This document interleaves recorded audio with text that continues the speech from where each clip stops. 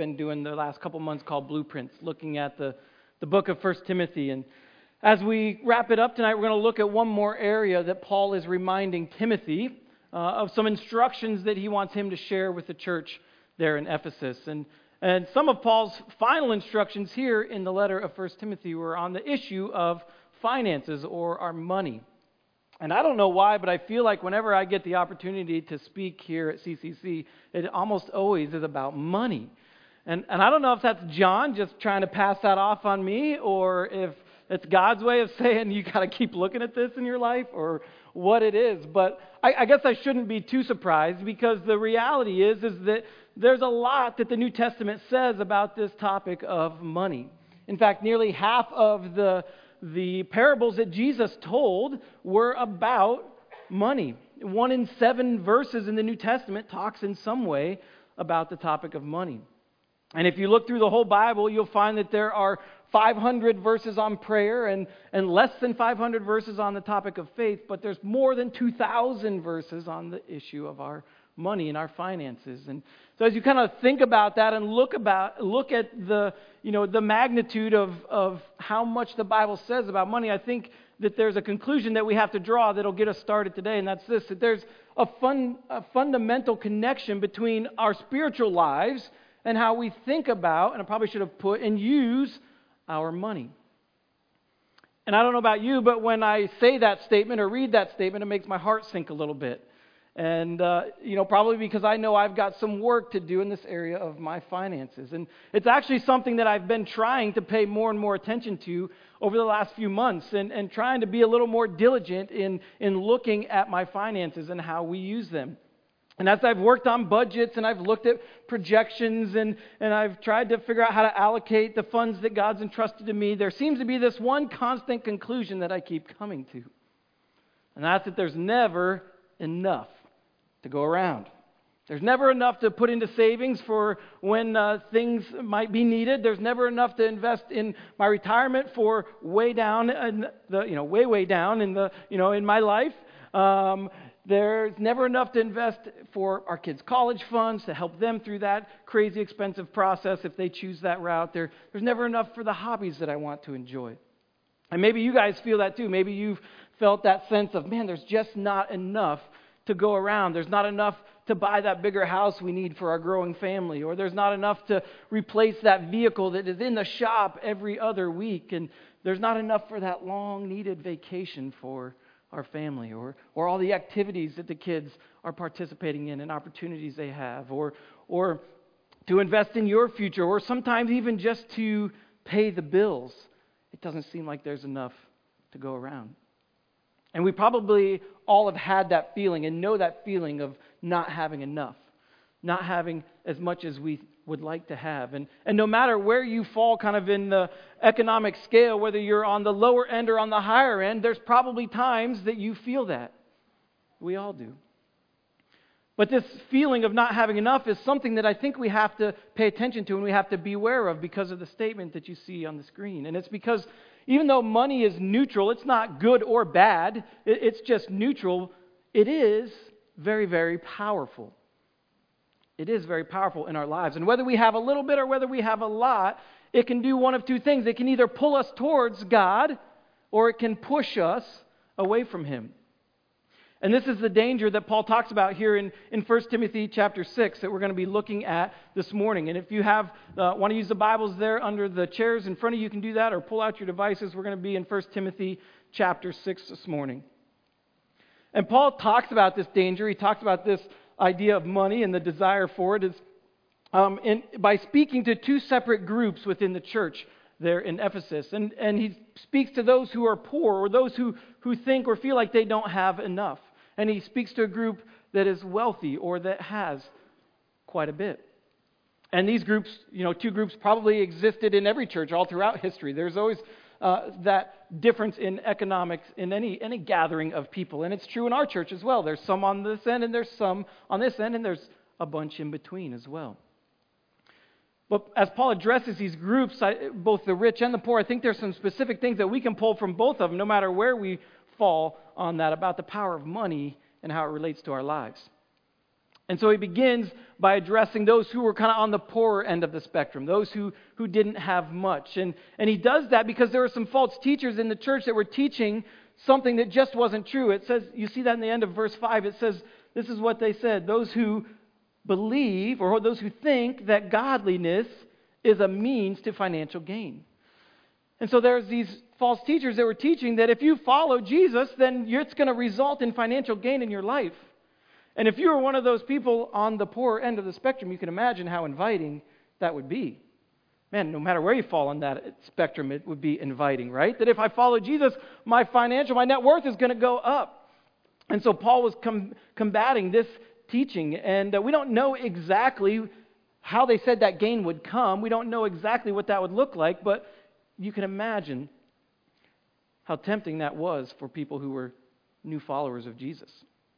And so Paul's contrasting what the false teachers were teaching, and he does so by saying this in verse 6. He says, godliness with great gain, or with contentment, is great gain. He was contrasting what they were saying. He says, godliness, our pursuing of God, our relationship with God, our growth to become more and more like Jesus.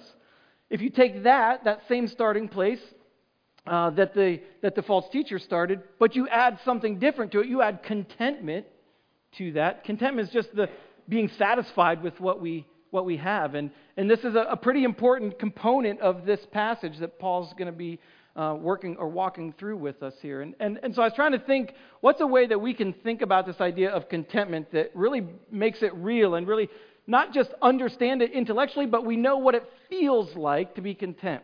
And so the best example that I came up with has to do with eating. And I don't know if this is true of you, but it's often true of me. I sometimes, not often enough, will eat enough food so that I am no longer hungry, but also I have not eaten way more than I should have. The problem is that I'm often, especially if I go to Shady Maple or the Chinese buffet, because I'm Dutch enough that I feel like I have to get my money's worth, find myself eating way more than I need to be satisfied. I've got to eat enough that I feel like somehow it's justified what I paid for it. And I'm beyond satisfied at that point. But that point where you're not hungry, but you're not so stuffed you can hardly move, that's satisfaction. You've got enough. You're satisfied with what you have.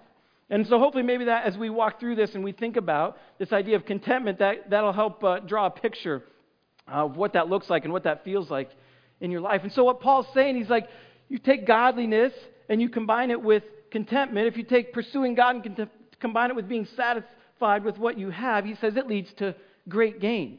And he doesn't really explain what the great gain is here. We'll kind of get to that a little bit later. But he's contrasting the financial gain of the false teachers. He's saying this is an even better gain than what they're promising when you live a life of godliness with contentment. So how do we get to that place? How do we get to a place where that's true of us, where contentment is a reality in our lives, where we're satisfied with what we have and where God has us?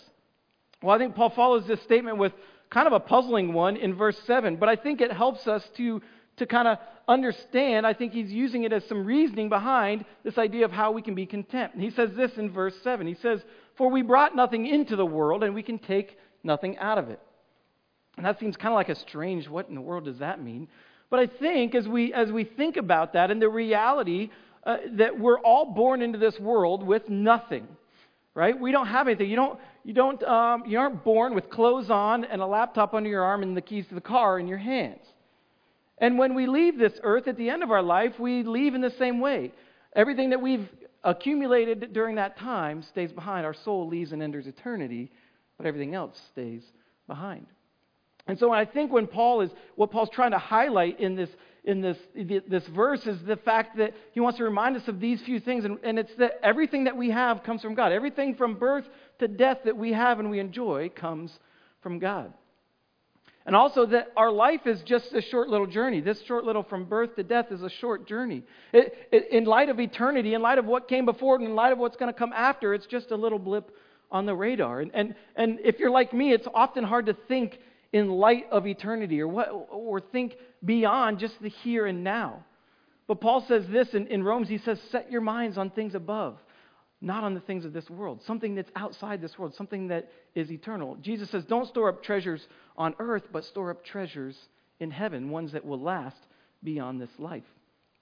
And so Paul's trying to help us to understand that there's an eternality to us that lasts beyond just this life. And that our money and our possessions are meant to be a tool for us to use while we are on that short journey. And I think the last thing that we have to come down to is, as we think of our life from birth to death, is do we really trust God to provide? Because that's ultimately what contentment comes down to. That we're satisfied with what we have and we trust God with where we're at and with what we have or don't have. This idea of trusting God to provide, especially on a kind of a day in and day out basis, is something that is probably new to me in the last several years. In fact, I grew up in a family that provided well for me. I have since then have been able to, God's provided me with jobs and opportunities to provide for myself and for my family in ways that I've not really had to worry about my basic needs being met. But a few years ago, when we started taking students down to Haiti, I met some people who lived life very differently from me. And, at first I just kind of saw it from the outside, but as I began to build relationships with them and I began to, kind of walk along life with them a little bit, I began to see that, wow, they live in a really different way. That for them, for a lot of people, even here in the United States, that they don't know what's going to come the next day. And they have to trust God just for the food for the next day. That they have to trust that God's going to provide the money to send their kids back to school the next year, or to fill up the gas tank so they can get to work, or to put clothes on their family's back. And I remember having a conversation with my friend Pastor Robbie one time, and I was watching the way that he lived, and I asked him, I said, how is it that you live just from day to day? How do you make it not knowing what tomorrow's going to bring? And he said this, and it's stuck with me ever since. He says, I just trust God to provide. And He does in all different ways. He does in all different ways. And I thought, man, that's how I need to live my life.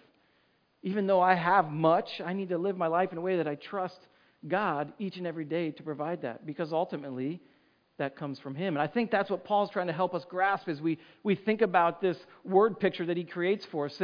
That's why we can be content, because we understand and we can trust in the God that gave us all that we have. And that this life isn't just about here and now, it's about all of eternity. And we can't just focus on the here and now, and that our money is to be viewed as something just necessary for the journey, as opposed to the main goal of it. Now, Paul's not saying, as we talk about this idea of contentment, that people should live in extreme poverty. People should live without their basic needs being met. In fact, he speaks into that in verse 8, where he says this. He says, but if we have food and drink, or food and clothing, we will be content with that.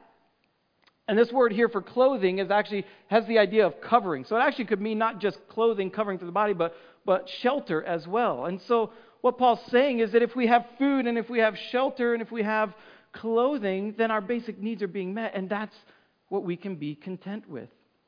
Now, what he's not saying is that this is how we're supposed to live, or this is how everyone should live. He's just describing the minimum with which we can be content. The minimum with which we can be content. He's saying if your basic needs are met and you have anything beyond that, you can be content with where you're at. And he's not saying we have to downsize and we need to, sell our houses and our possessions and join the micro house movement, and everybody has to move into a tiny house. It's, the movement that's kind of sweeping our nation right now, and leave a small footprint. Although if you want to do that, that is awesome. You can sell your 1,500 square foot house and move into 250 square feet of that. And if you choose to do that, that's great. But that's not really what Paul's saying. He's not saying that it's about downsizing. He's just trying to create a baseline. He said this is the minimum with which we can be content. This is the baseline. And anyone that reaches this baseline has their basic needs met. They can be content. They can be content. The question that I asked myself as we were going through this is, as I realized the difficulty sometimes in my own life to be content with what I have, is why is this even important? Why is Paul talking about contentment? Why does this matter to us? And what's the problem with wanting to have what we don't have? And Paul goes on in verses 9 and 10, and he talks about that, and he gives us a warning, actually, about that, about this desire for more and more. He says this, he says, those who want to get rich fall into temptation and a trap and into many foolish and harmful desires that plunge people into ruin and destruction. He says, for the love of money is a root of all kinds of evil. And some people eager for money have wandered from the faith and pierced themselves with many griefs. Paul basically, if you notice there, is saying the same thing three different ways. He says, if you want to get rich, here's some things that are true about that. If you have a love for money, here are some things that are true about that. If you're eager for money, here's some other things that are true about that. And he's describing for us the opposite of contentment. This love of money, this desire to get rich, this is the opposite of contentment. It's a strong desire for more. And he warns that the dangers of this desire, remember the power that we talked about that money has, is that it can take you places that you never wanted to go. It's a temptation. It's a trap. It leads to ruin and destruction and all kinds of evil. And it can cause you to walk away from the faith and leave you with many griefs. If we think about this in our culture today, we've probably seen the realities of this in people's lives. Maybe some in our own, maybe some in people around us. But definitely if we watch the news or read the newspaper, we see these things, where the desire for more has caused people to start down a path that leads them somewhere they never intended to go, that leads them to some pretty dark places. Their desire for more begins to blur the lines between what's right and what's wrong, between what's wise and what's foolish. And maybe it starts out for them, they just start investing in every get-rich scheme that comes along. And instead of getting rich, they just keep losing more and more every time that it happens. Or maybe for others, they just begin to tweak some things on their taxes a little this year and maybe a little next year and just trying to find some ways to keep a little bit more. Maybe there's ways where they, run up large amounts of consumer debt just because they have this desire for more, or buy a house that they can't afford, or a car that's more than they can afford. Or maybe it's something like just not being really honest on our timesheet as we fill that out and turn that in. And maybe there's some ways that we've struggled with this. We've let this desire for more in our life, this love for money, creep its way in and start to blur those lines for us. And Paul says it starts pretty simple, but it begins to spiral out of control pretty quickly. And it moves from that to being willing to cheat and do anything to get ahead, being willing to take advantage of others for your own gain, beginning to start to do things that really cross the line of what's legal and what's not. And if we've watched the news and read the newspapers, we've seen all sorts of stories of where it ends in stealing and blackmail and embezzling and even committing murder, all for the sake of getting more money. And the warning that Paul is giving is that any of us really can fall into this temptation. Even though he is talking to a group of people who were poorer in the church, this, I think, is a reality for any one of us. That this desire for more can take control of any one of our lives. And it can begin real subtly, but it ends in some pretty significant misery. And instead of trusting God, right, with what we do have, we let what we don't have become our God and become our focus. And Paul says that it causes people to even wander away from the faith, even walk away from God just because of what they don't have and they're longing for more. And he doesn't mean that they're walking away from their personal trust in Jesus as their Savior, but he's saying they walk away from the truth of God, the way that God calls us and asks us to live our lives. And our love for money can replace our love for Him. And what we think will provide us with the happiness and the satisfaction that we're seeking, Paul says, really only provides us with pain and grief and destruction. And the reason for that is because, like the author of Ecclesiastes said in Ecclesiastes 5:10, he says, whoever loves money never has enough. And whoever loves wealth is never satisfied with their income. This desire and this love for money, this wanting more and more is insatiable. It can never be satisfied. And no matter how much you have, you're left always wanting more. And Paul warns us that this desire for money, this desire for wealth can replace our desire for God. And our love for money can replace our love for God, and it can become our God instead. And so I think as we think about these words that Paul shared, I think there's a couple statements that I thought through that I think are helpful for us to take a look at this and to really put this into perspective. And that's these. And the first one is this, is that contentment Right? Being satisfied with what we have keeps God as our God as we trust Him, and it keeps our wealth as our tool. And that's what Paul's describing here. But when we allow discontentment to creep in and we kind of follow the path there of the false teachers, discontentment makes money our God, and it makes God our tool, our means in which we try to gain more. That's what the false teachers were saying could happen for you. Paul goes on, he doesn't just stop here with this discussion on contentment and being satisfied with what we have. He goes on and he addresses something else in this idea of wealth. And he goes on in verses 17 to 19 to talk to those who have a lot, to those, as he calls, are rich. And he tells Timothy this in verse 17. He says, "Command those who are rich in this present world not to be arrogant or to put their hope in their wealth." And he really gives two warnings here to the wealthy. He says, number one, he says, don't be arrogant. Now, the reality is, in most cultures, those who are rich are held in high esteem, right? We're given places of privilege. They're given preferential treatment. We often hold their opinions in high regard. We will speak to them maybe differently than we would speak to someone who is poor and on the street. And we often look at those who are successful and wealthy as a role model to follow. And we'll often do the opposite with those who have very little. We won't let them have a voice. We won't think that they have much to offer or that they have much to give. And we'll put them in a low position and hold them down in that way. And there aren't too many times in my life where, I've walked into the room and been the wealthy guy in the room. But when I go to Haiti, that's really, really true.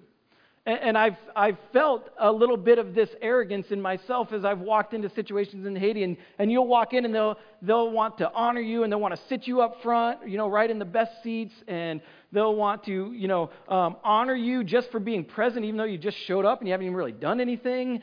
And sometimes, they'll just want to hold you in high regard and they'll want to come and meet you and talk with you and have a conversation.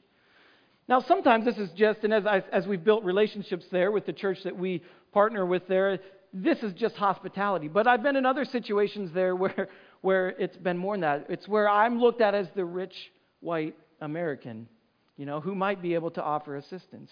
And that little bit of pride can start to creep in when you think, I do have something to offer you. I can give you my great wisdom that's, allowed me to be in this position. And reality is that's not really the case.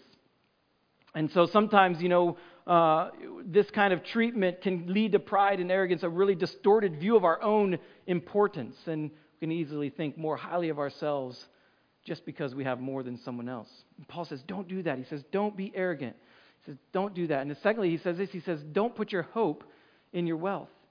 And he takes us again back to this issue, this idea of trust, of where our trust is. And if you have wealth, are you trusting your wealth? Are you trusting your net worth for your security and for your provision and for your meaning and your significance and your value? Or are you putting your trust and your hope in the God who gave it all to you for those things? And Paul warns us. He says, if you're wealthy, he says, don't be arrogant and don't put your hope in your wealth. He says, because it's so uncertain. He says, don't put your trust in your wealth because it could be there one moment and it could be gone the next. All it takes is an illness or an accident, or a natural disaster, or a stock market crash, or a couple bad decisions on our part, and everything that we had is gone. Our wealth is to be a tool to be used, but not something to be trusted in, not something to be counted on. That's what our God is for. That's what Paul says next. He says, put your hope in God. He says, that's something that is constant. That's something or someone that is unchanging, that's trustworthy, that's eternal. That's something you can put your full trust in, and it will never let you down. And we can trust God, and we can put our trust in Him because, went too far, sorry. He's the one who richly provided all this for us. Anyway, Paul reminds us again that what we have comes from God, and everything that we have, even for our enjoyment. And that's why our hope should be in Him instead of in what we have. There's also something interesting about this verse that I think is good for us to realize. When I said a little bit ago that Paul wasn't calling us just to sell all our stuff and to downsize as much as we can, this verse tells us that God also provides not just for our basic needs, but He provides some things just for our enjoyment. And that's okay, and that's not wrong. And, He gives us some of those extras in life that can bring enjoyment. But Paul's warning is that in that, those of us who have more than others should not put our hope in that and should not trust in what we have, but trust in the one who gave those things to us. Paul goes on, he has one last command here for Timothy to give to those who are wealthy, and that's this. He says, command them, instead of being arrogant and instead of putting their trust and their hope in their wealth, but command them to do good and to be rich in good deeds and to be generous and willing to share. He said, instead of being known for your wealth, he says, be known for how you live. Instead, be known for your godliness. That connection back to verse 6. Be known for your good deeds. Be rich, but not with money. Be rich in doing good for other people. Instead of being arrogant, instead of being proud, be generous. There's a piece of humility that comes in there. Instead of trusting in your wealth, he says, be willing to share your wealth with other people. And that's something that should be true of any Christian that has any amount of wealth. And he goes on, he says, here's why, here's our motivation to do that. It says, because when they do that in this way, they'll lay up treasures for themselves as a firm foundation for the coming age, so that they may take hold of the life that is truly life. When we decide as a follower of Jesus to be generous, we're no longer just building things for this life. We're building things that last for eternity, that make a difference somehow in the next life. And something that will last far longer than any of our money or our stuff that we can't take with us. Something that will last forever. When you live a life of generosity and of sharing with other people, of being known for your good deeds, he says you get a taste of life the way that it was supposed to be, the way that it will be again in eternity. You get to experience life the way that God designed it and the way God planned it before sin and selfishness entered the world and caused us to be so inward focused instead of outward focused. And as Paul says here in this verse, he says, you get to experience life that is truly life, the real thing, the way that it was meant to be. And we don't get a full picture of it in this lifetime, that's only in eternity, but we get a taste, a sweet taste of what life is supposed to be like when we are generous. And even though these warnings and these commands that Paul gives to the church in Ephesus, or to Timothy to give to the church in Ephesus, were to two very distinct groups of people, I think this morning as we look at what Paul said, no matter where you are in that economic scale, no matter where you land or where you feel you're at, these are two areas that we need to pay attention to in our life. They're, if you will, Paul's blueprint for our own finances, for the way that we look at and view and use our money. And he says you've got to be content with what you have, and you've got to be known, or should be known, for being generous.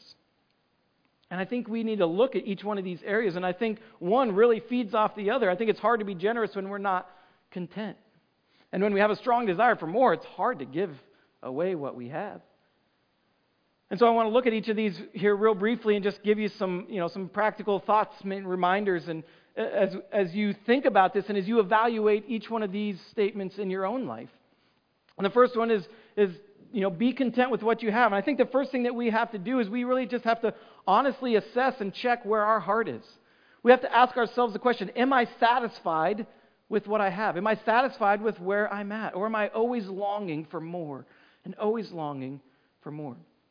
Now, I do want to say this is assuming, remember, that your basic needs are being met. And if you're here and that is not true of you, then I hope that you will let us know and let us come alongside you in any way we can to help you in that situation. But for any of us that are at that baseline where our basic needs are met, then we can choose to be content. And we've got to check our hearts and see if that's where we are.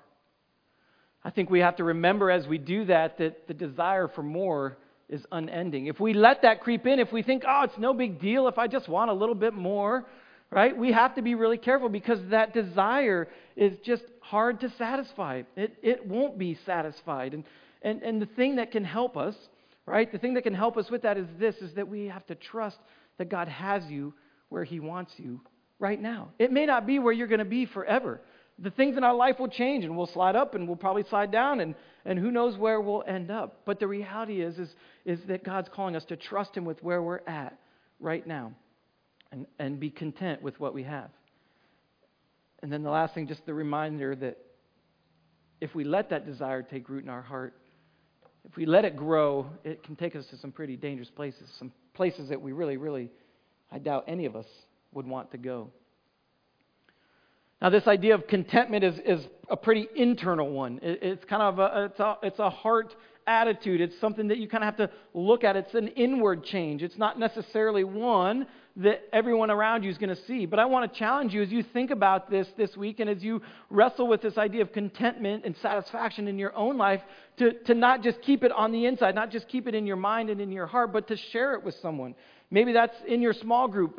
If you're in one of our small groups and you can talk with them just about this struggle and how this is hard in your life. Or talk with a trusted friend and share with them just that, so you have someone that can walk with you in this. Because sometimes these things take root and we don't even always understand and see the ways that they play out in our lives. So as you wrestle with that one, have someone walk with you through that.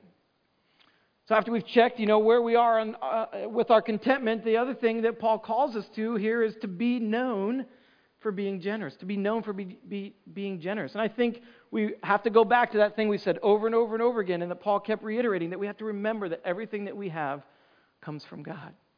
If we don't start there, then it's hard to be generous, because then it's my stuff, and maybe it's hard to share my stuff, but if we remember that it's what God entrusted me with, maybe I'm willing to share that a little more freely. This is going to sound really, really silly, but we had an example of this in our family this week, and I'm a little embarrassed to share this, but I think it makes the point. Somebody that is an acquaintance of ours and that we don't know very well asked us this week if they could borrow our cooler this weekend. And when my wife called or texted and told me that they'd asked that, the reality was, the first thing in response in my heart was, no. Why do they need our cooler? We don't even know them that well. Like, what if they don't bring it back? Or, what if they use it for things we don't think they should use it for? I'm like, I'm not going to give them. I'm like, of course, I'm studying this passage. I'm like, okay, that cooler that's probably worth $10 and is 15 years old came from God. And I got to let go. And I'm like, why? I was embarrassed that I was holding on tightly to a cooler. If it doesn't come back, I think I can trust that God will provide me with another one. I don't know what it was, but we struggle with this. I struggle with this. I won't speak for you, but remembering, that's so important, remembering that everything comes from God, because that helps us to change our view of our possessions and our wealth, and we start to look at them as just tools for a time. Just tools for a time, just tools for this life, just things that God wants us to use, not just to have. I was just having a cooler because I wasn't using it this weekend. I was just wanted to have it and not use it to bless someone and let them have a good Memorial Day weekend. All right. The next thing is this: is that we got to find ways to invest in eternal returns, and find ways that we can give generously. All right, not just give in ways so that we get something more, but give in ways that it makes a difference in eternity, that makes a difference in other people's lives. And I want to say that it doesn't matter what the amount is connected to this. All right, there is no amount that once you give this amount, then you're being generous, or you don't give that amount, then you're not being generous. Like, whatever you are able to do and able to be generous with, that's being generous. When you give of what you have for the benefit of others, is generosity, and the amount doesn't matter. But we've got to find ways in our lives to practice that, whether it's with a cooler or whether it's with our money. And then the whole reason is because when we do, or not a reason, but the benefit of it is that we get a little taste of the life that's to come. We get to experience the way God intended it to be, where it's not all about us, but it's about those around us, and it's about what God's doing in the world. And there's a lot of different ways that generosity can play out in your life. There's a lot of different ways that you can give to and bless and help other people. And I know that many of you are doing that in a lot of different ways. And I think that's awesome. And all I can say is that's great. Keep doing it. And maybe ask God, is there a new way or a different way, or some way that you need to relook at what you're doing there? And I know that many of you give generously here. I've seen it over the last several years as we were buying this building. We watched people give sacrificially and give generously so that we could finally have a place to put our feet down and make it our home. And then as we were renovating, we continued to see people give generously, and some have been giving for years and years and years, so that we could have a great place where people can come and be challenged to love God and to love others. And we saw it this Christmas Eve when gave an amazing amount of money towards our benevolence fund, so that we as a church have some means in which to bless and to help those in our church and community that are in need. Even just in our regular kind of general fund giving this year, it has been amazing. We've had a really, really great year in that regard. And so we've seen that people here are generous and give, and that's amazing. And we don't want you to stop any of those things. That's not what we're saying. But what we also want to do and what we also want to pay attention to is we want to pay attention to generosity in a way that goes outside these walls too, and into our community and into our world. And we want to be known as a church in our community and around the world that's generous, that's willing to give of itself, not just take care of itself, but to give of itself for the better, to better the lives of those around us. And so we wanted to think of a way that as we walk through this challenge with you this morning, that we could give you some practical and some easy ways to do that. And we came up with this idea that we want to just do something this summer that we've never really done before. And we're just going to call it the Summer of Generosity. And so we want to give you some opportunities this summer just to put into practice what Paul was challenging us here, to be generous, to be known for doing good, and to be giving and sharing of what we have. And so we've identified over the next 2 months, in June and July, a couple opportunities that you can give generously towards. And the first one is just a chance to really make a difference in our world. And you've heard me talk about Haiti and the connection there. And so for the month of June, our focus is going to be on generosity towards the church in Haiti, and our contributions that people that choose to give to this Summer of Generosity during the month of June will go to Maitar Ambassador Church, and that's the church you see behind us. And we have partnered with them for a long time. We've actually given them some gifts as well. But one of the realities is we've built a relationship with them over the 4 years, or the past 4 years or so, is that as they bought this property back in 2013, when we first started going to Haiti, it was a pretty significant amount of money. They had been kind of kicked off where their church had been meeting, and they purchased this property on a pretty big step of faith. The property cost $150,000, and that's a lot here, and that's a whole lot in Haiti. And to this date, they've already been able to pay $90,000 of that already. But recently, they just haven't been able to continue to make consistent payments towards the rest of the debt that they owe. And they've actually been threatened by the owner this spring he actually did take them to court and threatened to be kind of evicted out of their church home where they've kind of planted, and they've done all these improvements and built their church building there. And so we want to just come alongside them and encourage them. They've not stopped working. They're continuing. They've held concert fundraisers, and they've asked other churches to come alongside them and help them, and they've continued to ask their people to give sacrificially. There just isn't much there to give. And so we want to come and help them with this remaining $60,000 burden. And I don't know what God will do through this, but anything that we can do as a church to help them, they'll be grateful for, and we'll be able to give them the opportunity to continue to make the payments that they need to, so they can continue to make a difference in the community there in Carrefour, Haiti.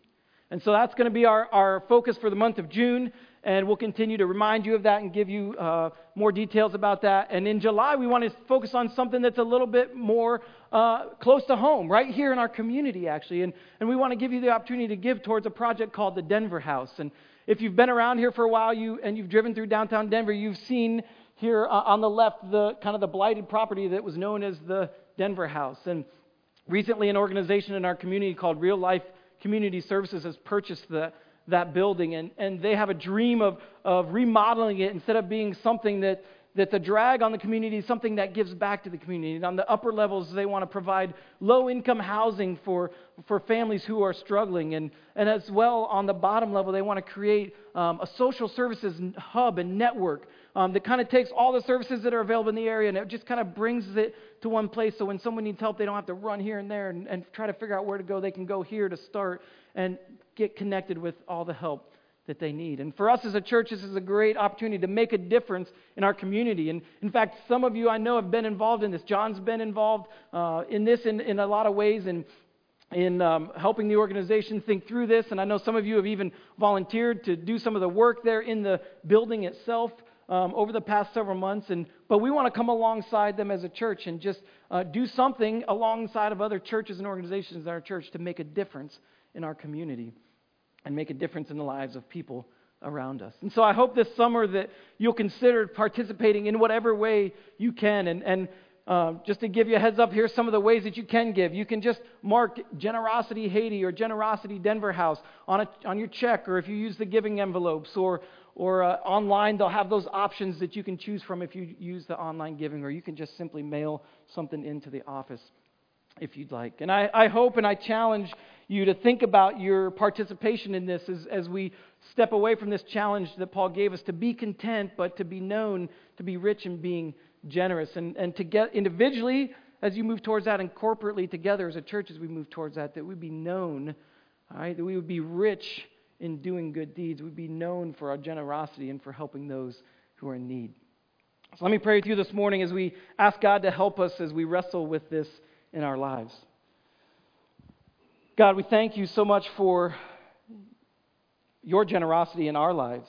And God, really that's the place that we begin. We always have to come back to you, and the realization that all that we have comes from you.